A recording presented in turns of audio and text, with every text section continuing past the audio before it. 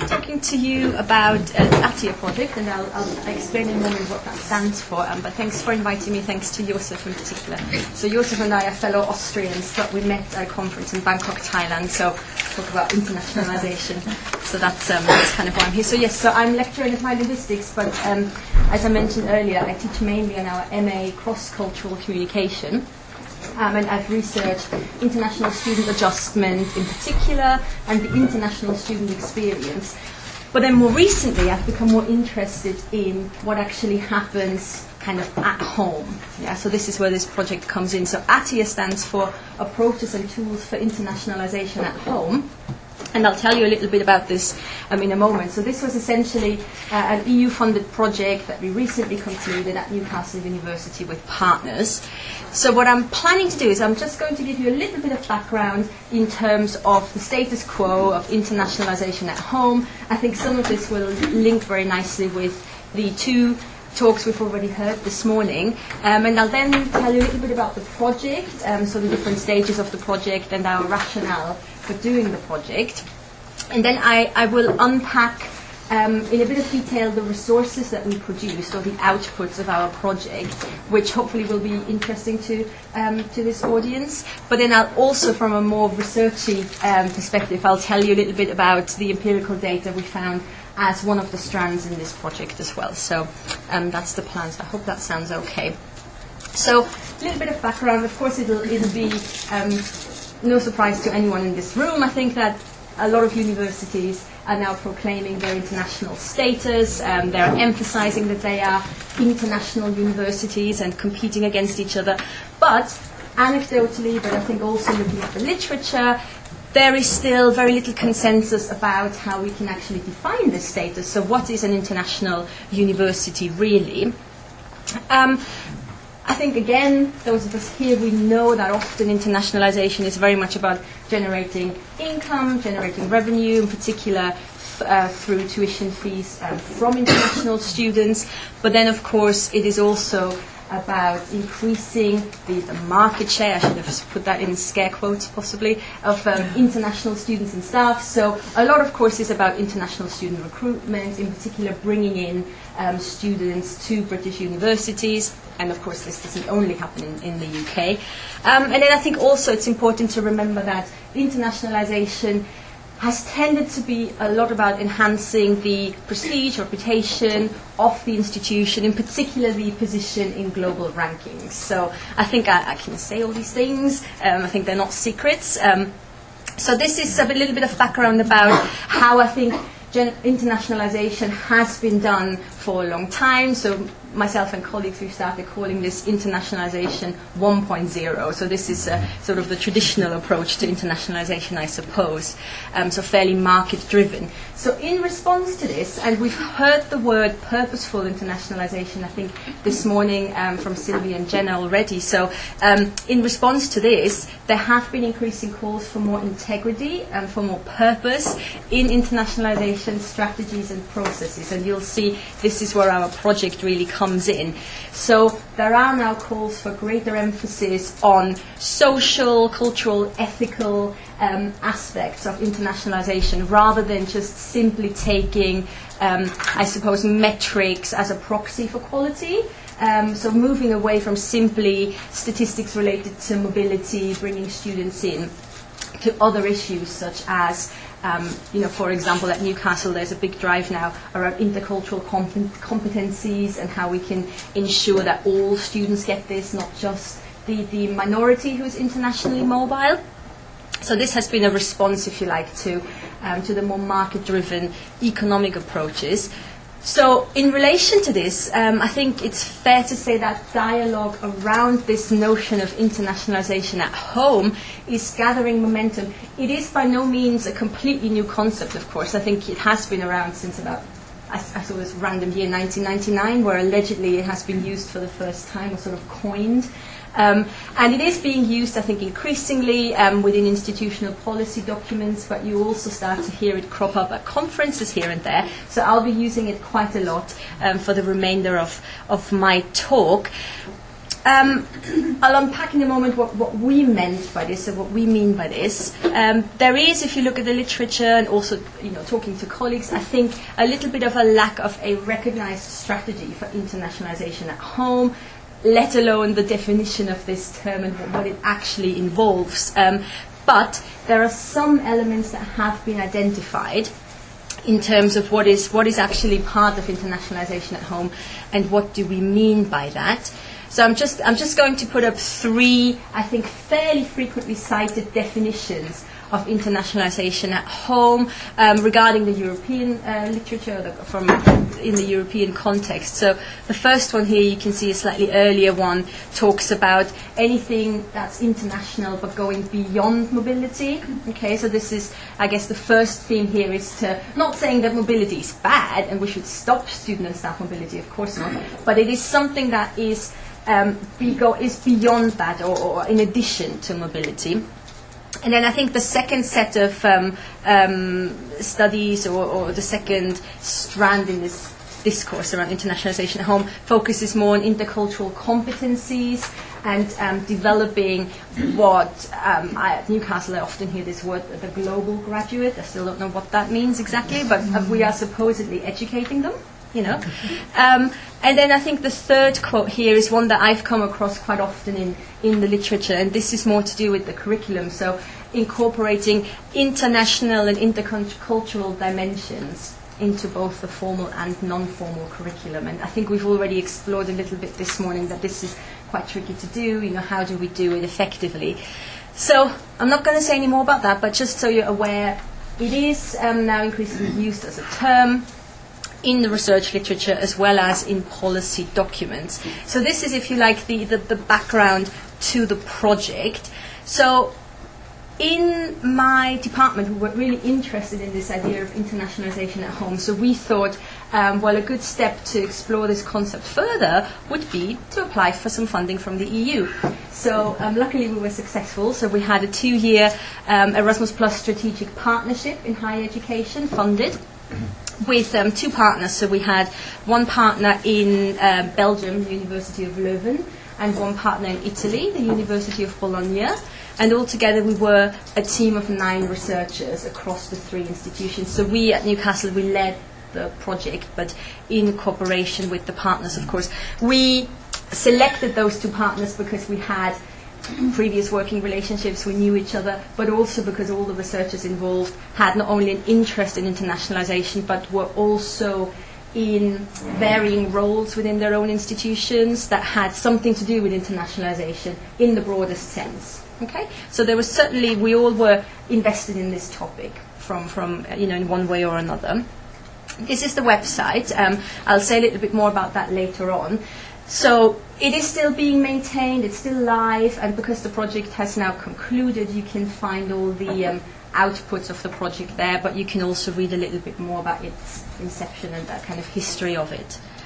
So the rationale, I think I've given you lots of background, but basically, and perhaps in simpler terms, our rationale was twofold, really. So on the one hand, we felt that internationalization in higher education needs to be more than simply mobility, and if universities want to desperately proclaim this international status, then really they should start at home. So this is really where we started off with. And then related to this, we also felt that the opportunities that internationalization offers should really be of benefit to all students and staff. So as I say, not only those who are internationally mobile, not everybody is, not everybody can be.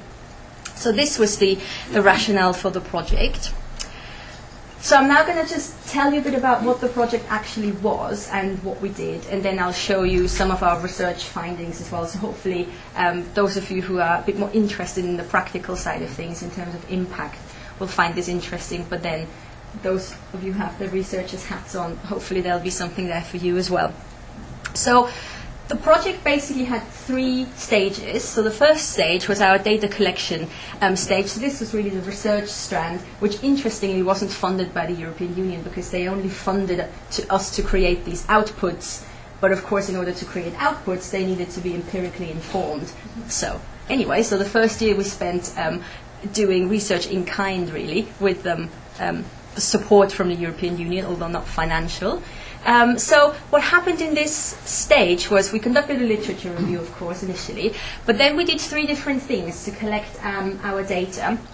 So the first was a baseline audit. So we conducted a series of individual interviews with a group of stakeholders across the 3 partner institutions. So these were individuals who had different positions in terms of internationalization. So they may have been directors of internationalization, but they may also have been responsible for curriculum development or have a leading role in the students' union. So we looked at stakeholders at all levels of the institutions as much as possible, interviewed them, recorded the interviews, did a thematic analysis, and then the findings from these initial interviews informed the design of some focus groups, which was the second stage. And here we conducted 6 focus groups, so 2 in each location.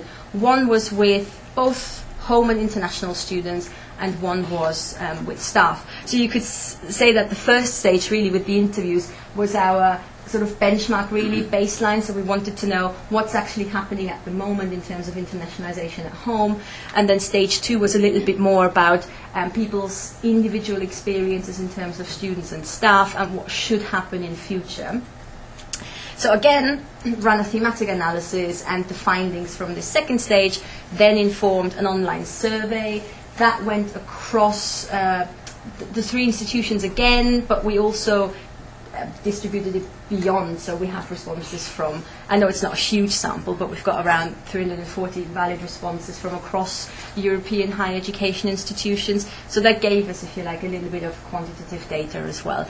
So, I mean, the reason, other than being researchers and being really interested in empirical data, the main reason for this first stage was this, really. So we developed a set of resources, and I'll unpack those resources for you in just a moment. But I just wanted to make it clear that they are very much informed by data that we collected. So, you know, we didn't just come up with ideas that we plucked out of the air. So all these different data collection methods fed into our resource development. So we developed 3 things. We came up with a self-audit tool, a curriculum framework, and an evidence framework. So really we wanted to end up with 3 tools that different individuals and organizations could use to implement internationalization at home. So that was the idea. And in a moment I'll take you through these in a bit more detail. So that was the second stage. So we spent, as you can imagine, a long time designing those resources, trialing those resources, going back and revising them. And then once they were ready, we had a dissemination stage. And as you do with EU-funded projects, you have to do these multiplier events, they call them, which are basically just workshops, to disseminate your material. So we held those as well in the 3 countries. And then we had a project conference in 2018 in Bolzano in northern Italy. So that's the project in a nutshell. And what I thought would be particularly interesting maybe for this audience is to talk a little bit more about phase 2. So I will unpack those resources for you a little bit, if that's all right. So so like I said, we had 3 resources that we developed, or tools we're calling them, really. Each partner took the lead to develop these tools. So we had 1 partner assigned to each tool, but of course we all contributed. So the first one was the self-audit tool, and in a way that was very much related to our baseline audit, talking to stakeholders. And we wanted to create some sort of tool that might help institutions and individuals to benchmark in a way where they were at in terms of internationalization at home, so what was currently underway in their own context. So this is really about helping institutions to enact internationalization at home in their institutions. So our partner in Bologna took the lead on this. So essentially what it looks like, I've got 1 copy actually that I can pass around of this particular tool. I didn't want to print it out, but you can find them on the website. So there are different dimensions: learning, teaching, student activities, but also professional services. So there is something in there for everybody, really, and there are different criterias, and people can, it looks like tick boxes, and people can actually then see if certain things are in place and to what extent, to see what the status quo is, really. So it is a benchmarking tool. The second resource that we produced was a bit more related to the learning and teaching side of things. So initially, we wanted to put forward a sort of an outline for a module called Internationalizing University Experience. We did actually trial that at Newcastle, but the actual resource from the project ended up more like I suppose, a discussion document, and we call it a curriculum framework now. So it isn't a module outline, with teaching sessions week by week, but it's something that's a bit broad. It does have teaching-related ideas, but it also has a discussion and a step-by-step guide on how one might internationalize the curriculum. So both on the more formal side and on the more extracurricular side of things. So this was more to really develop initiatives, activities on the learning and teaching side of things. And then the third one is an evidence framework. So this was more related to, if you like, the professional development side of things. So we wanted to develop a tool that would help higher education practitioners to evidence their practice, because talking to people, what we realized was that there were lots of individuals who were doing something related to internationalization at home. They may not have used that term, but they were doing it in their teaching, they were doing that in pastoral support, they were doing it in their administrative roles, but there was no way of evidencing that when it came to promotion. And there is a complete absence of that, in Newcastle at least, in terms of internationalization does not feature at all in our promotion application. So this we were hoping would be a tool that people could use to record what they are doing and to evidence it as well. So it includes different criteria for different career stages, from early, mid-career, and people in leadership roles. So those are the three resources. So we very much hope that these will be used. As I said, we trialed them in our own institutions, but it is something that we hope will be used by people further afield and across Europe really. If you want to access them, they're on the website, so they're free to download in 3 languages, so Dutch, Italian, and English. So that website will stay there, forever, as far as we're concerned. So please do feel free and take a look. They're quite big documents, but they're PDF documents, so fairly simple, really, to download and print off if you like.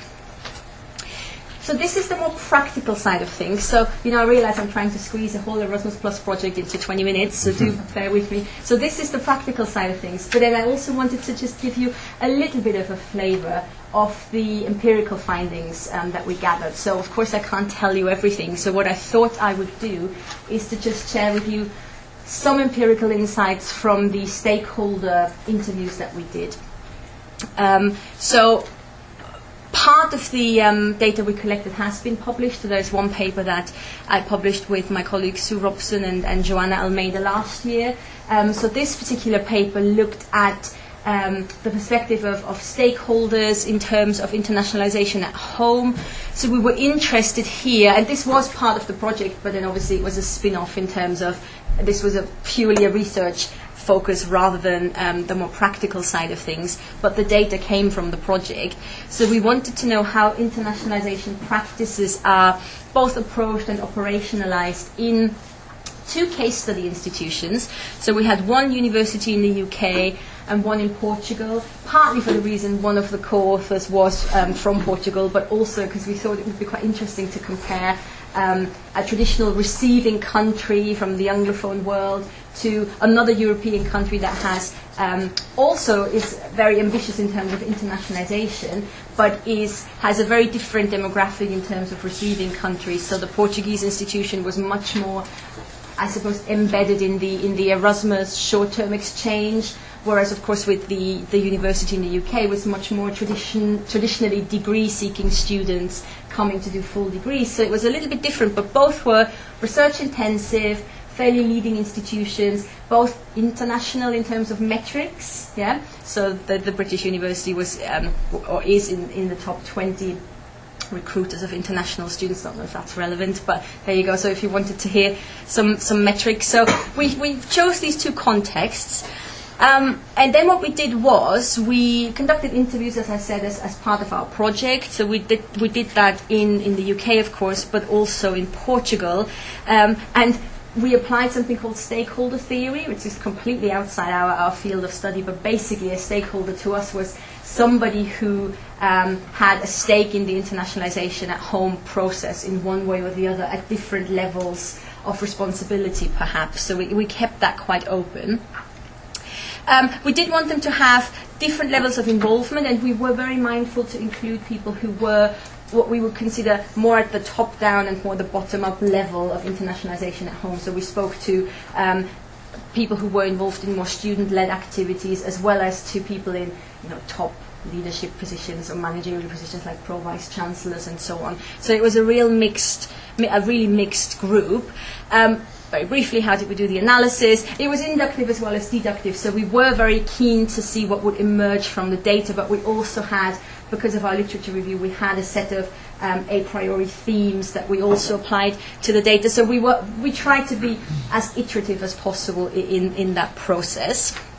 So because I don't have much time, I'm not going to tell you everything. I'm just going to focus on two aspects. But these are the 5 themes that we found that the two institutions shared. So we treated each case study as a discrete unit of analysis, but then we found these 5 themes that were mentioned across the two. So a lot of talk about the status quo of internationalization, processes, particularly internationalization at home, what indicators of internationalization might be, and then we had internationalized curricula, professional development, and more the student experience. So what I thought I might do to fit in with the theme of today's session, hopefully, is to just tell you very briefly about these 2 areas here, so internationalized curricula and the student experience, because I think this morning we've heard quite a lot about the student experience. So it's actually quite handy, because I think that will align, hopefully, quite nicely with what my colleagues have said earlier.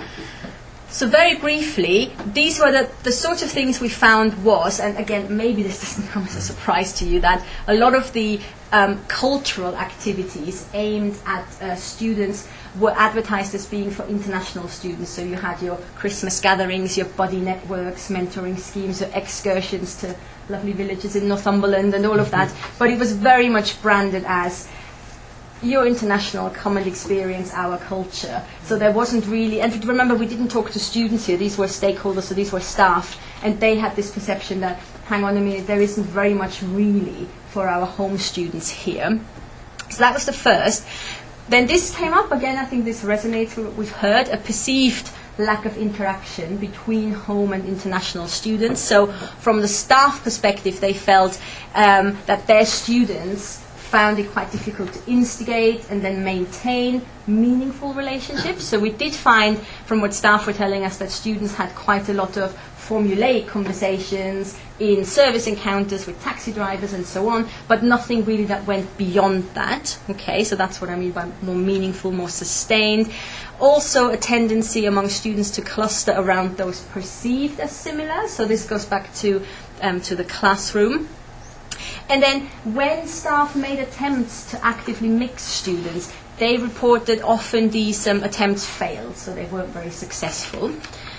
So I'm just going to show you 2 examples of what people said. So the first is a member of staff from the UK and the other one from Portugal. So you can see here the first one, they talk about even within the international group observing a tendency for different national groups or language groups to cluster together. So it wasn't only international versus home students, it was also very much within the international group, sort of a default self-selection mode for somebody perceived as similar, whatever the criterion for that was.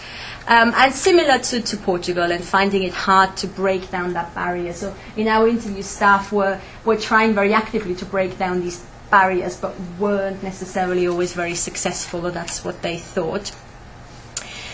And then just the second theme, so in terms of curricula, most people we spoke to did very much acknowledge that it was useful and brought value to integrate intercultural perspectives into the curriculum.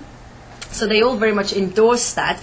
However, they did also find that there wasn't a lot of emphasis on international aspects of the curriculum in staff meetings, in planning days, in curriculum development more generally, and that was also linked to a lack of clarity around this term, internationalization at home, what that really meant, as well as what do we mean by intercultural competency. So these are all things that would come up in policy documents, but when we actually spoke to staff about their own practice, they felt this was all still fairly ambiguous and that the diversity of the academic community wasn't really harnessed as efficiently as it could be. So again, just to illustrate this, 2 quotes from British members of staff. So the first one is about meetings at university level, and that the internationalization of the curriculum is not something that is talked about very much, at faculty level meetings. It's not something that features very highly on the agenda. And then down here also a sense that most members of staff probably wouldn't really know what internationalization at home meant, even though it was, in both institutions, it was very much in the high-level policy documents, but it didn't necessarily filter down. So this is just a flavor of the empirical data. So to conclude, really, I just wanted to show you this, which looks, we're not very good at doing diagrams, so I do apologize, but let me just unpack this for you briefly. So in conclusion, I think what we thought at the end of this, for this paper, but also the whole Erasmus project as a whole, I think we felt that for internationalization at home to work, you'd need 3 dimensions. You need the organizational level, the individuals, so the people, but also the curriculum. So this maps onto the framework of the Higher Education Academy as well, the internationalization framework.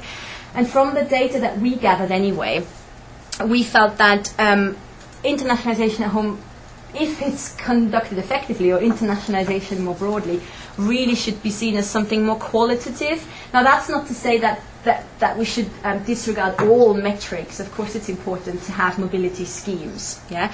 But what we mean by qualitative is really more the curriculum side of things, but also professional development. So particularly, I think, to highlight reward and recognition, that's something that came very, very strongly through our survey, the focus groups, as well as the interviews, that there wasn't really any training, and I think the word training has already come up a few times this morning for staff, in terms of, I want to contribute to internationalization at home, but how can I? And also, like I say, no mechanism to evidence if they had done anything that could be classed as internationalization activities. So hence the tool that we developed. And then finally, the involvement of stakeholders, not just as beneficiaries of internationalization at home, but also agents of change. So I think, again, this morning we've talked about students themselves not only being recipients of this wonderful international experience, but actually them also being actively involved. So very much bottom-up, but also top-down. So I mean, we felt really at the end of this project, it doesn't really help if you have students trying, but then senior management doesn't really buy into the sort of processes of internationalization at home, and if there are no mechanisms to support it, it's very hard to implement it. So, a lot of it depended on the goodwill of individuals, really, I think, is the conclusion that we drew. This is the website, so here's the link. So again, do feel free to have a browse and look at our resources if you're interested. And also, just to briefly say, this wasn't just me, of course. We had a whole team, so here are the other researchers. So Sue Robson, whom you might know as the PI, and then there was me and colleagues in Belgium and Italy. That's it for me. Thank you. Thanks.